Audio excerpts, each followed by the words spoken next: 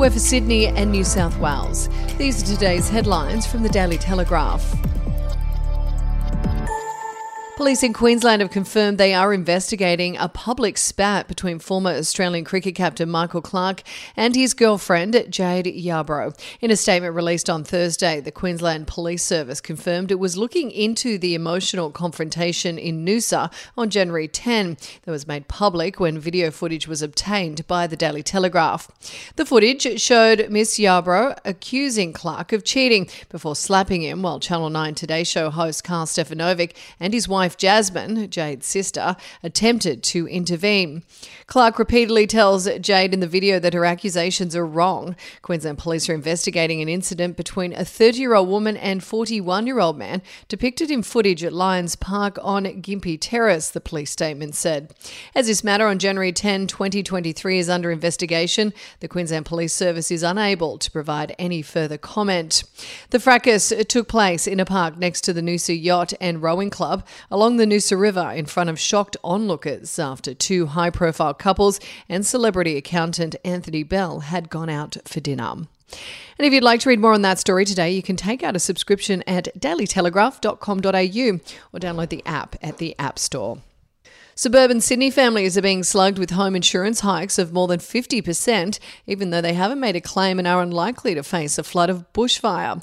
The blowout in the cost of cover is adding hundreds of dollars to annual premiums for households already contending with $10,000 a year increases in mortgage repayments, along with having to find as much as $1,500 more for groceries in 2023, plus an additional $200 for power.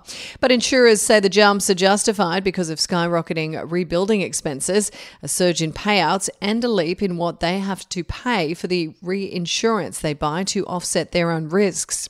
A couple from Leppington in southwestern Sydney told the Daily Telegraph they were stunned when their insurer, UE, recently sent a renewal seeking $550 a year extra, an increase of 56%, and that was just after the excess had been raised from $1,600 to $1,800. Many insurers are increasing the default excess on policies to reduce the size of increases. And we'll be back after this. News doesn't have to be boring. The Brits have given Prince Harry a new nickname after yet another tell-all interview. Oh God, is it the Ginger Whinger?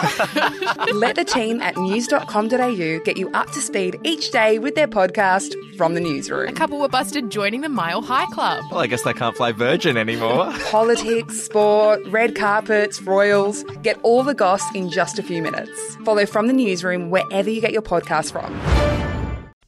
Drenching rain, which required rocketman Elton John's piano to be repeatedly wiped down mid-performance, has ignited another push for Sydney to get a roofed stadium. Concertgoers left sodden from Wednesday night's concert at the new $828 million Allianz Stadium, which was designed without a roof and opened in August. Paul Nicolau, Executive Director of Business Sydney, said images of rain-soaked patrons had been beamed around the world, hurting Sydney's reputation. Sydney aspires to be a world city, and by definition it has the attributes that make it a world-class place to live, work and do business, he said. He said Sydney's role as an international city of note can't be realised while we don't have the benefit of a single big event stadium where the roof can be closed.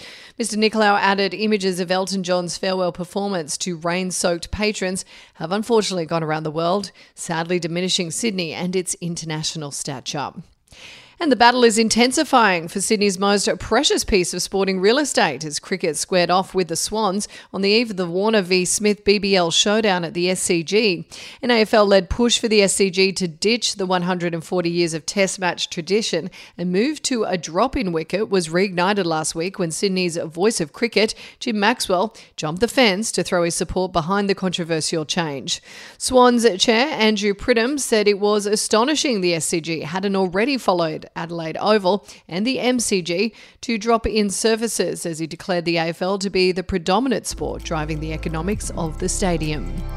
And that's the latest headlines from the Daily Telegraph. For updates and breaking news throughout the day, take out a subscription at dailytelegraph.com.au. We'll have another update for you tomorrow.